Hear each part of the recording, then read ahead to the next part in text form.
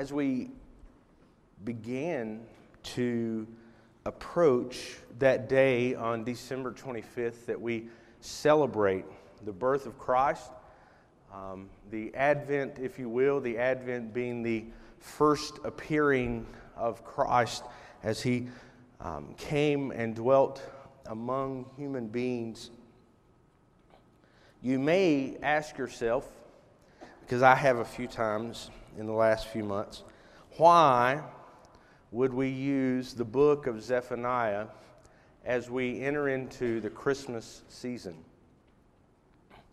Normally, we would use Luke. Maybe we would use Matthew. There are a few sermons that can be drawn from places like John chapter 1. Maybe we would go to Isaiah and we would read about the wonderful counselor born to us. But why Zephaniah? Well, as you've noticed so far, Zephaniah does not paint a very pretty picture of what is ahead. Zephaniah thus far has been filled with judgment. It's been filled with God's anger towards sin. And yet, I think it is highly appropriate as we get toward Christmas. Because again, we ask the question, is there any hope? And as we celebrate the birth of Christ, we see the greatest, or at least the second greatest display of hope that there is in the Scriptures. The birth of Christ, God coming and dwelling among us, is the reason that we have hope. And of course, Him going to the cross after leading a sinless life and dying in our place is the greatest cause of hope that we can have. And so I think very appropriately, Zephaniah leads us toward that hope that can only be found in Christ. And so as we continue to look today at Zephaniah, I hope that you have that in mind. That coming up quickly is the hope that is found in the birth of Christ. But we can't enjoy the birth of Christ. We can't enjoy this Christmas season unless we understand what we have been saved from and what we have been saved to. If we get to Christmas and we have only talked about the good news that is found there in those great stories of what Christ has done and how He was born and how all of those things came about, if we get there without realizing where the people of God were, what they were dealing with, what they were facing in God's judgment and His exile, if we get to Christmas without thinking about what all was going on before, I think we miss something very special. I think we miss part of the excitement of the shepherds as they ran to see Jesus and Mary and Joseph. We miss the excitement of the wise men as they walked and rode for hundreds and thousands of miles to see this newborn king. If we don't understand where they are coming from, I think we miss part of the reason that Christmas is so special. Zephaniah chapter 3, beginning in verse 1, and when you have that, if you'll stand with me this morning in reverence to God's Word.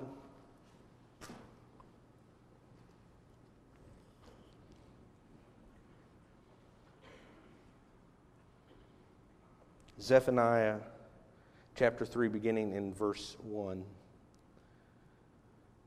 Woe to her who is rebellious and defiled the oppressing city. She listens to no voice. She accepts no correction. She does not trust in the Lord. She does not draw near to her God. Her officials within her are roaring lions. Her judges are evening wolves that leave nothing till the morning. Her prophets are fickle, treacherous men. Her priests profane what is holy. They do violence to the law. The Lord within her is righteous. He does no injustice. Every morning He shows forth His justice. Each dawn He does not fail, but the unjust knows no shame. I've cut off nations. Their battlements are in ruins. I've laid waste their streets, so that no one walks in them. Their cities have been made desolate, without a man, without an inhabitant. I said, surely you will fear me. You will accept correction. Then your dwelling would not be cut off according to all that I have appointed against you. But all the more they were eager to make their deeds corrupt. You may be seated.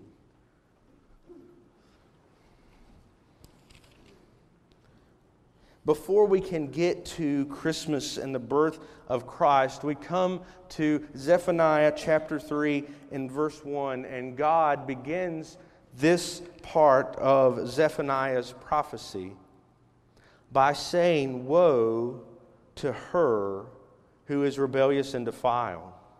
He starts off with a warning. If you think back in the weeks that we have had previously, we have seen God pour out His judgment upon the other nations that were around Israel. Many of them had mocked Israel. They had mocked God's people. They had made fun of them. They had pushed them around. They have taunted them and believed themselves to be far superior to the people who God had chosen for Himself. But now, as we come here, we return to the warnings and the woes that we saw back earlier in chapter 1. God comes back around to talking about His people. If you notice in the Scriptures, God does not leave the topic of His people very frequently. He does so because it is His people who He has called, who He has chosen, who He has made His own, that He requires the most of. They are the most responsible because they have been given the most. They know the most about the things of God. He has called them into a relationship with Himself. And in doing so, He has made them greatly responsible. I would urge you this morning to realize that if you claim the name of Christ, if you claim that you are one of God's children, it means that God is holding you greatly responsible for making that claim. It's amazing how often people who claim the name of Christ throw that around. We can see it very clearly in the statistical analysis that is done of our country. When person after person is surveyed and they call themselves a Christian, and yet by biblical standards there is nothing evident in their life that gives you that impression. It is something that we should run from, calling ourselves a Christian, if we are not going to strive to live by the standards of the Lord. So why is it that He warns them in verse 1? He warns them because what they exhibit in verses 2 through 4 are very, very terrible signs of their disbelief. As a matter of fact, these 7 verses deal primarily with the lack of belief for God's people. And friends, you and I, as members of this church, as a part of the body of Christ, we need to realize that disbelief is a great sin that easily entraps us. The great irony as we approach Christmas is that too many people who claim the name of Christ identify much more with the secular meanings of Christmas, with the material meanings of Christmas, than they do with the story of God leaving heaven and dwelling among us. And I would say that that is because of our disbelief.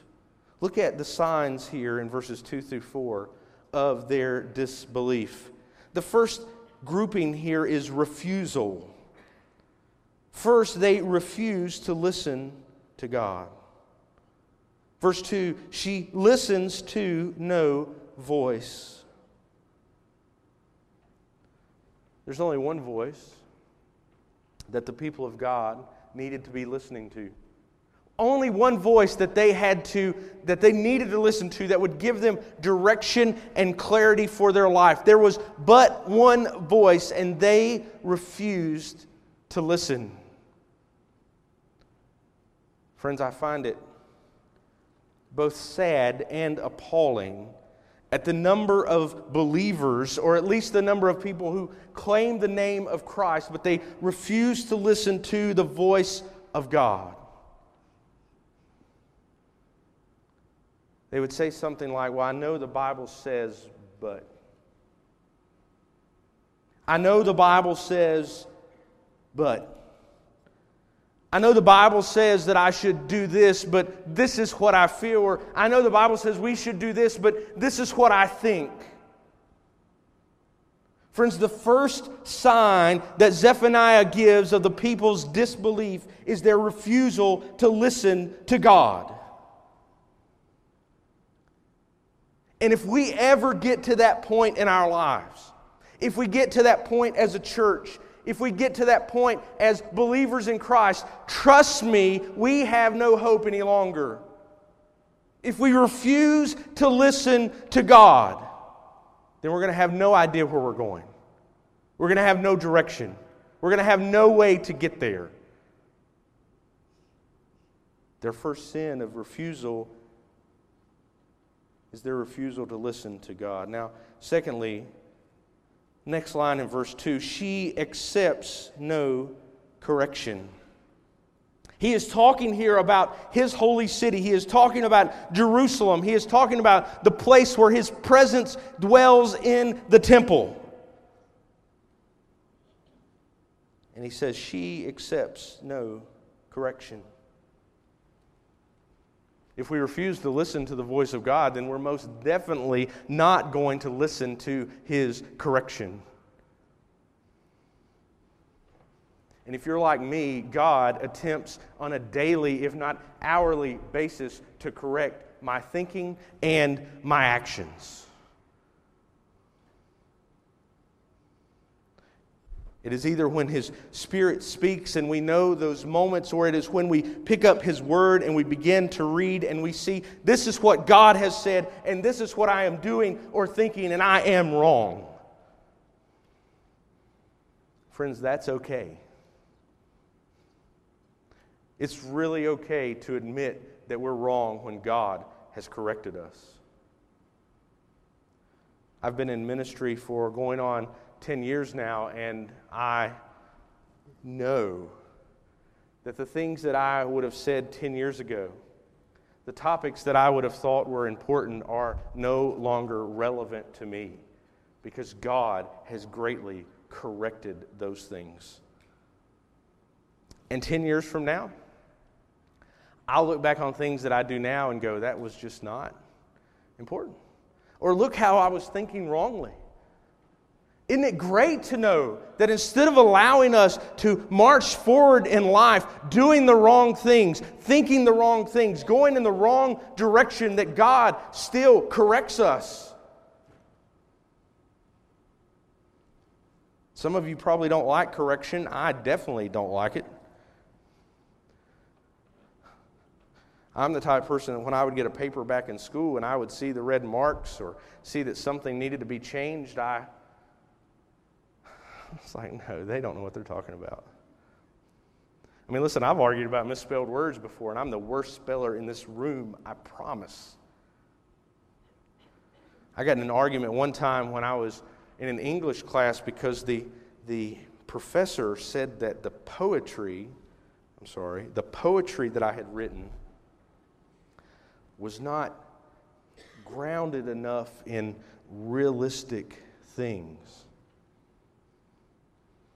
So I left that day and I decided, he may have been right. I'm obviously not a poet, so maybe he knew what he was talking about, but I left that day sure that he was an idiot who just did not know what he was talking about. That he was some liberal professor who was trying to ruin my mind.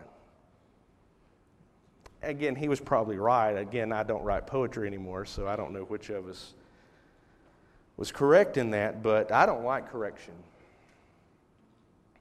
But if we accept correction from God, He changes our direction. He changes the course that we're on, and He points us closer to Himself. He points us back to the cross when we begin to stray to the left or to the right. When we begin to go in a direction that is not pleasing to Him, God corrects us and brings us back. The sin of disbelief for Jerusalem was that they would not accept correction. Thirdly, look at the next line. She does not trust in the Lord. Trusting in God is not an easy thing. Anybody who tells me that they do it, they never have any questions, they never have any concerns, they never have any doubts, I don't believe that they're really trusting in God. Because trusting in God means that we will end up places that we cannot fathom. We will end up going and doing things that are far beyond our own abilities. You've heard the line that God will never put more on us than we can bear. Sometimes I wonder if that's actually accurate.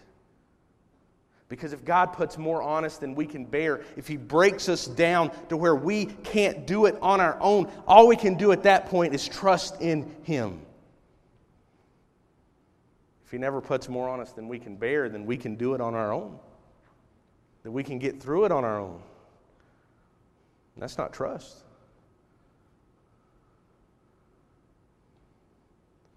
They did not trust in God.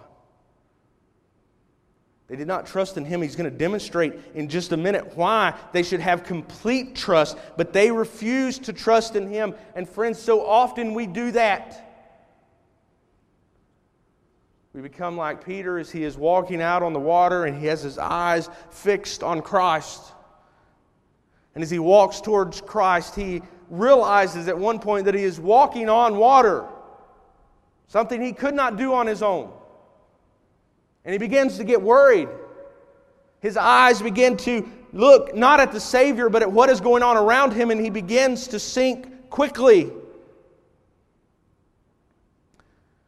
I think you and I, we will look at Christ and we will follow Him, but as we get closer, the storms get worse, and the things around us, the noises get louder, and we have a tendency to look away. Friends, that's disbelief. I'm not saying that I haven't, and I'm not saying that you haven't, and I'm not saying that I want and that you want, but I am telling you that is disbelief. We should never refuse to trust that God knows what He's doing, even in the circumstances that are most difficult. Fourthly, look here, she does not draw near to her God. The thing about Jerusalem is she was drawing near to everyone else. She was following after everyone else. She was going the route of everyone else. She was worshiping everyone else, but she would not draw near to her God. It wasn't someone else's God. It wasn't some other nation's God. It was her God. Friends, God is our God. He has called us His children. He has died for us. His Son has come and suffered the death that you and I deserved, and He has done that for you so that He would be your God. How sad it is that we have the tendency to worship everything but our Creator. This is kind of easy on the Sunday after Thanksgiving. Because we know that the most looked forward to day of last week was not Thanksgiving, but it was Black Friday. On Black Friday is so tempting. I don't know how many times I checked the Black Friday ads. As a matter of fact, I have on my phone a Black Friday app.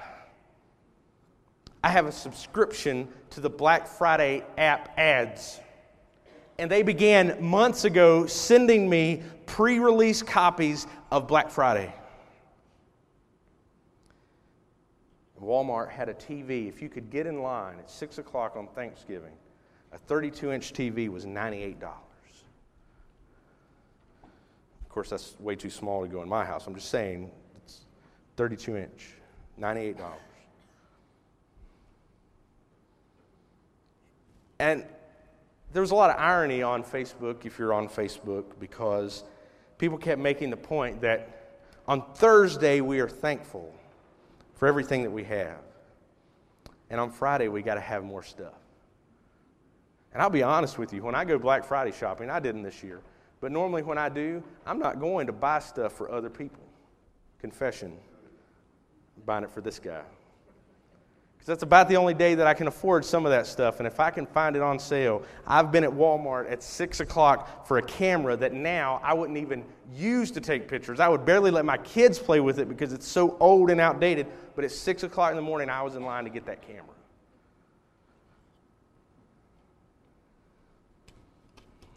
And yet, how many people who would get up at 6 o'clock in the morning, 6 o'clock in the morning to go shopping on Black Friday, would not get up at 9 o'clock to come to church? It's because we won't draw near to God. We refuse. I need to move on because I'm taking a lot of time. Verse 3. I've gotten to verse 3. There's signs of disbelief. These are among the people. They won't listen to God. But there's also signs among the leaders. There's signs among the leaders of the people that they have great disbelief. Look in verse 3. Her officials within her are roaring lions.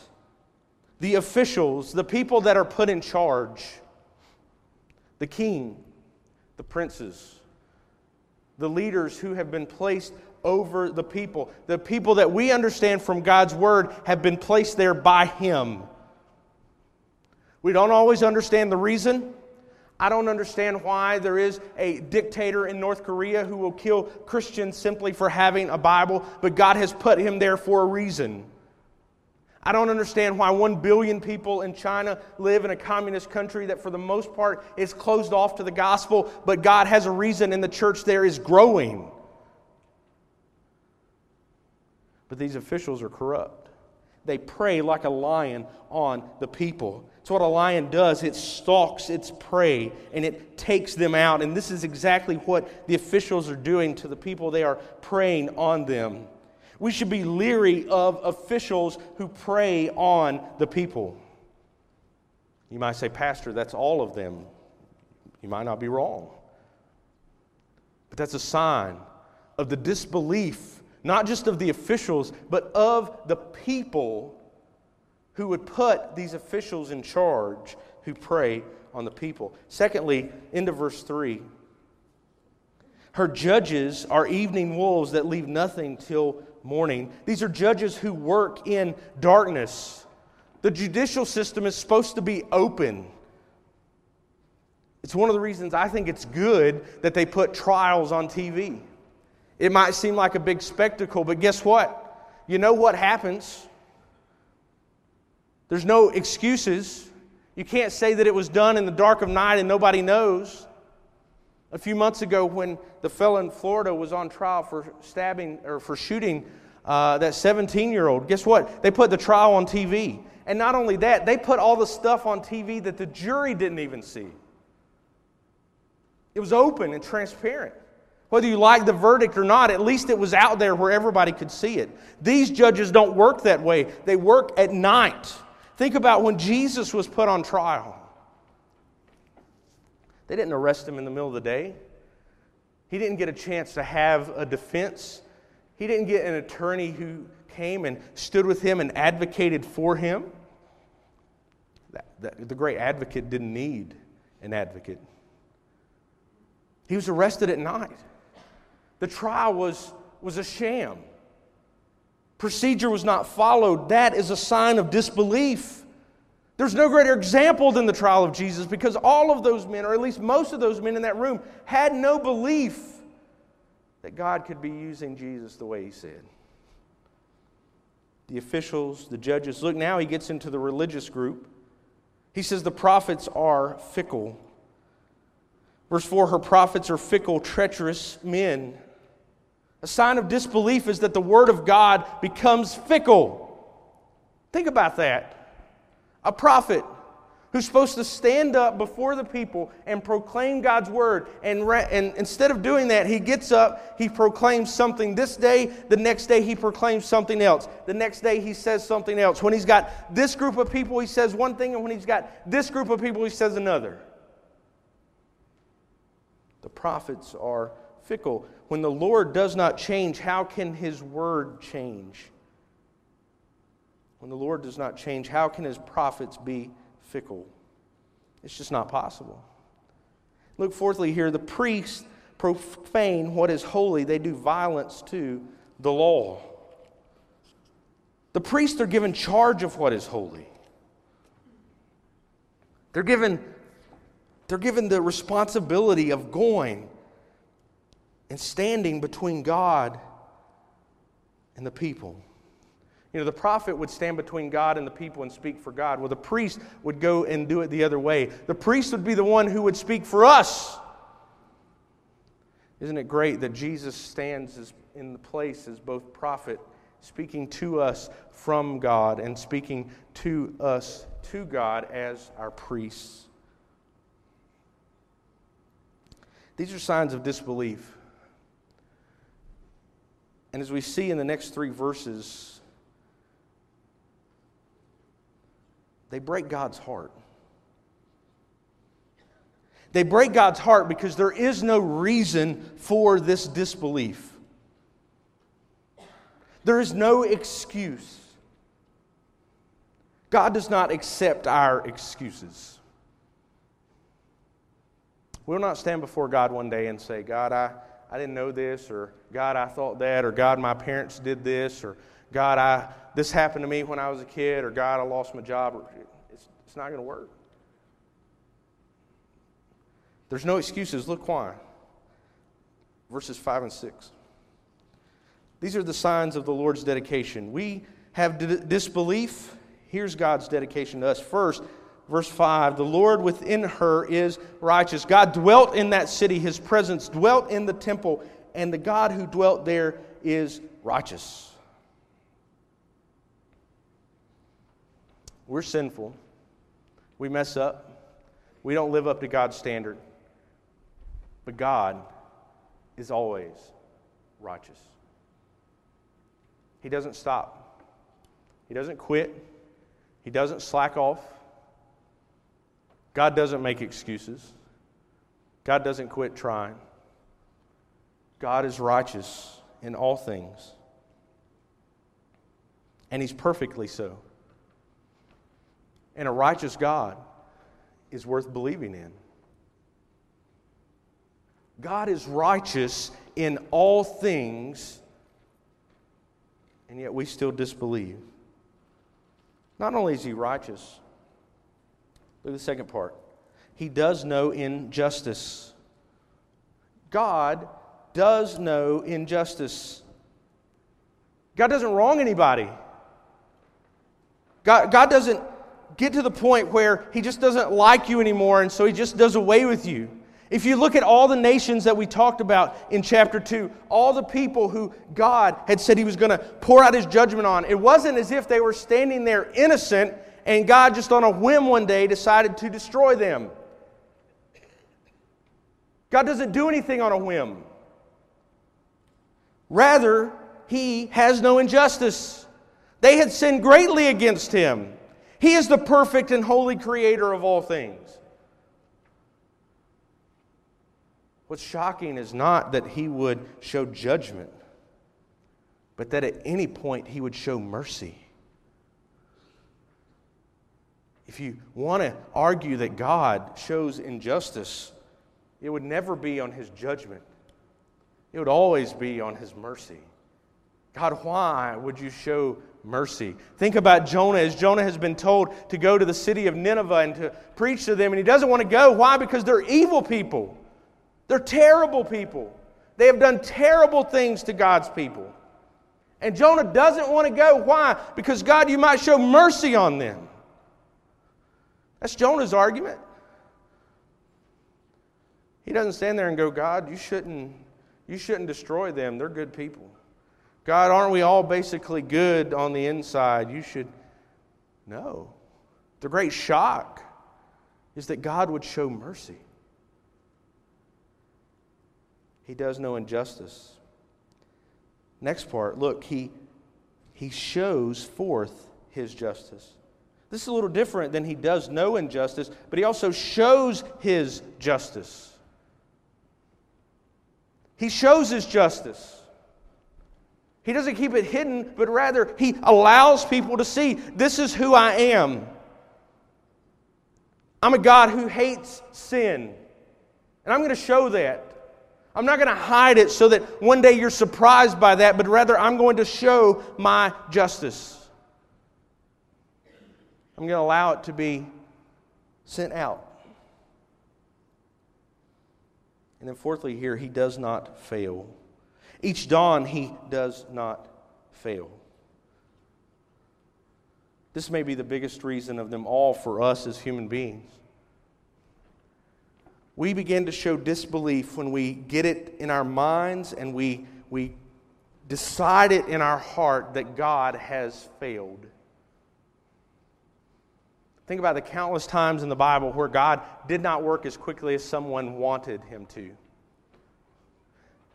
Think about in the book of Joshua, and they had marched around the city. They had marched around the city, and the walls of Jericho came tumbling down.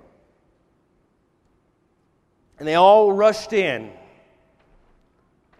they conquered the city, but one man decided he was going to break what God had said. And what happened the next time? They were not successful because they did not listen to God. Or if you go back to the book of Numbers, where the spies are sent in to look at the country, they're sent in to look at Canaan, see if they can conquer it. What do? They come back with this bad report. We can't do it. God says, fine. If you think you can't do it, if you're not going to believe in me, if you think I'm going to fail, then you cannot go. And what do? They march in anyways and they get beat. God doesn't fail. Our disbelief causes us to fail. God will allow us to fall in our disbelief. But let me promise you that God does not fail. And He proves that to the people here in verse 6. He lays out for them what He has done. He says, I've cut off nations. Their battlements are in ruin. I've laid waste their streets so that no one walks in them. Their cities have been made desolate, without a man, without an inhabitant. He said, you're worried. You're worried about these nations who are coming in and surrounding you. Look what I have done to them. Look what I have done to the people who have come up against you. He says, you're my people and I love you. Look what I have done. And it breaks His heart. It breaks His heart that they still do not believe. Look at His disappointment in verse 7.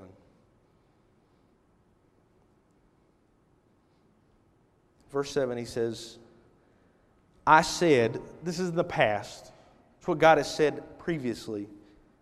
Surely you will fear me. This is what His worshipers do. The worshipers of God live in a fear of the Lord. Not a scared fear, but a respect for what? Look, for His righteousness, for His justice, for the fact that He does not fail. His worshipers stand in awe of that. But they didn't. They didn't believe. He says, secondly here, I said, surely you will fear me, you will accept correction. This is what his children do. He said, surely you will accept correction. Surely God feels that when his people go in the wrong direction, he can speak as their father and say, you need to go this way. This is what I've commanded. This is what I've told you to do. This is where I've told you to go. And God stands disappointed because his people would not do so. He stands ready to pardon. He says if they would do so, look at verse 7, then your dwelling would not be cut off according to all that I have appointed against you. If they would only fear him and accept his correction, he would pardon them and forgive them and show them his great love. That's what he cries out for us to do. Turn from doing it yourself. Turn from going in your own direction. Follow after me. Follow after what I have said. Follow after what I have called you to do. He stands there disappointed because the one that he has dedicated himself to, the one who he has called as his people, he says there at the end of verse 7, but all the more they were eager to make all their deeds corrupt. All the more. They were eager to make all their deeds corrupt. The God who is dedicated to them, the God who has called them, the God who has brought them out of bondage and given them their own land, he stands there ready to love and forgive them, and they spit in his face. The more he dedicates himself to them, the more he shows them love and mercy, the more eager they are to disobey him. Friends, surely you can see how this is leading us toward Christmas. That as the people God had called continually disobey him, as their sacrifices are not enough, as their prayers are not enough, God, all the while knowing what they are going to do, is preparing to send them and us a Savior. Because they would not believe. Friends, our disbelief is disappointing to God.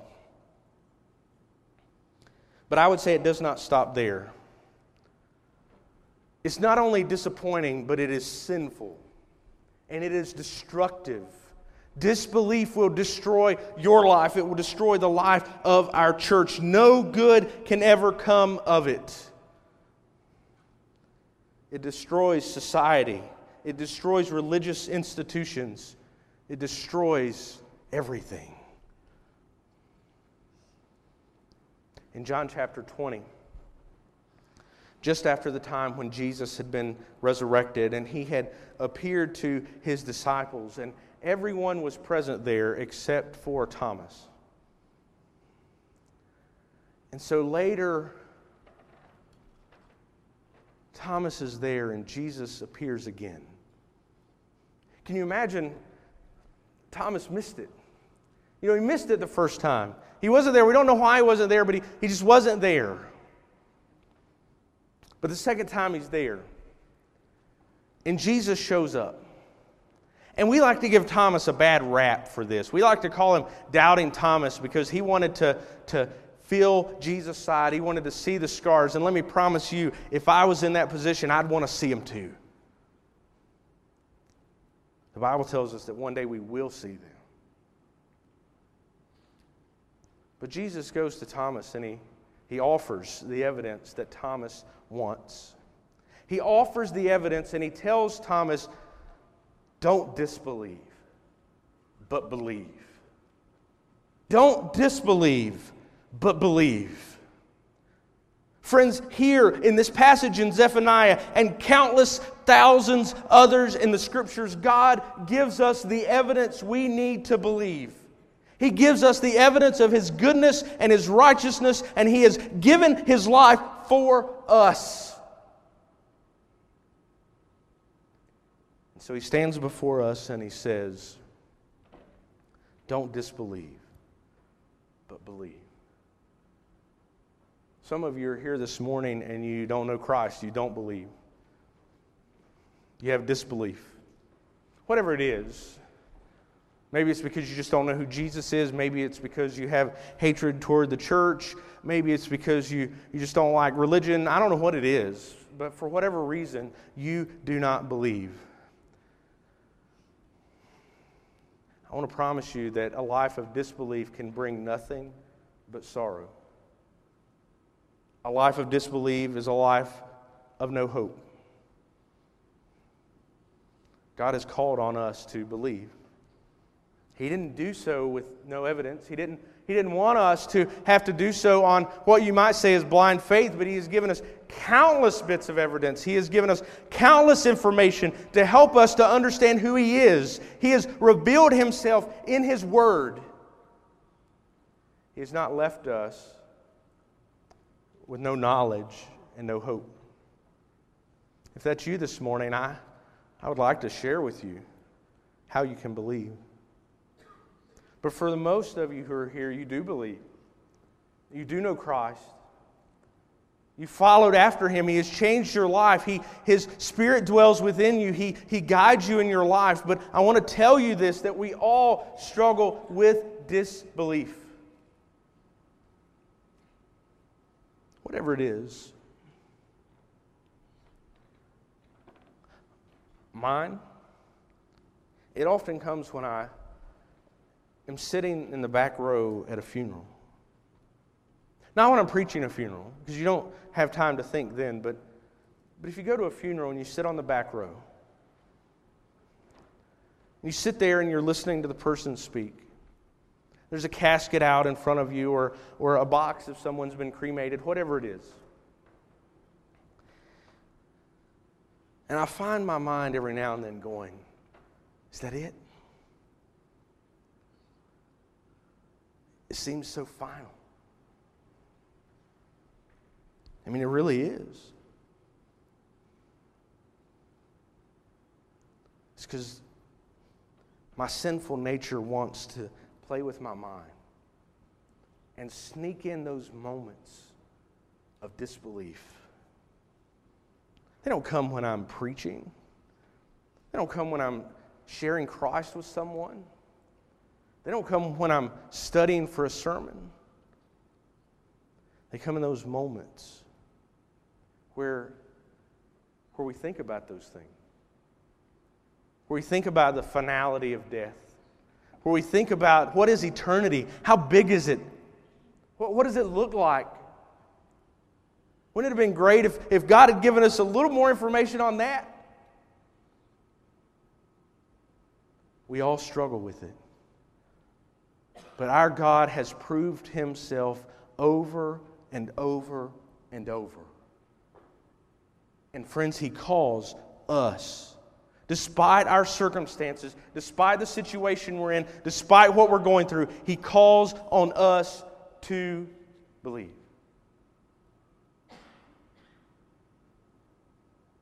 It's something we need to work on.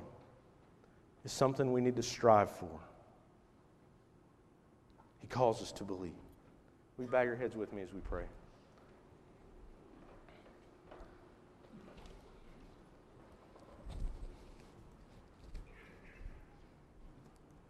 Heavenly Father,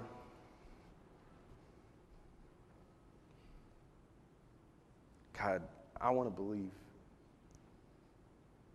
God, I need those moments of disbelief taken from me. I need your hope to envelop my heart and help me to fight through those moments. God, I'm grateful that you lay out for us your dedication, and God, you do it in spite of our disbelief. God, we see countless times when your people, they had a problem with their faith. They had a problem in belief. But God, you stood there ready to forgive, ready to strengthen their heart, ready to encourage them, ready to guide them.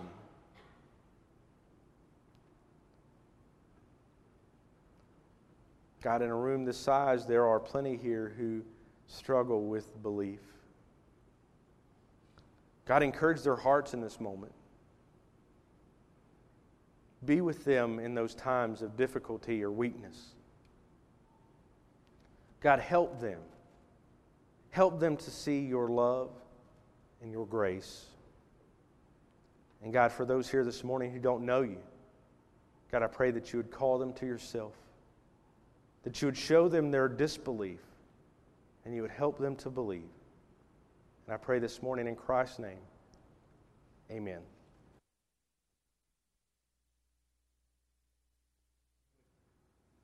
If you'd stand with me this morning, we're going to sing. And as we do, it doesn't matter what the words are on the screen, whatever words we're singing. Would you take a moment, and regardless of whether you've been a believer most of your life or whether you're new to the faith, whichever it is, would you ask God this morning to help you to believe? Think about Thomas. He had the witness of the 10 other guys. They said, hey, we saw Jesus. He was here. And he still needed help. Friends, that's where we're at. If you're not here this morning, if you are here this morning, you don't know Christ, I just invite you to come. His message is simple, but it's life-changing. It's something that gives us life. It's something that we can't live without. It's something that without it we have no hope. Maybe you don't know much about it this morning. I'd love to share with you. I pray that you respond to God's word as we sing.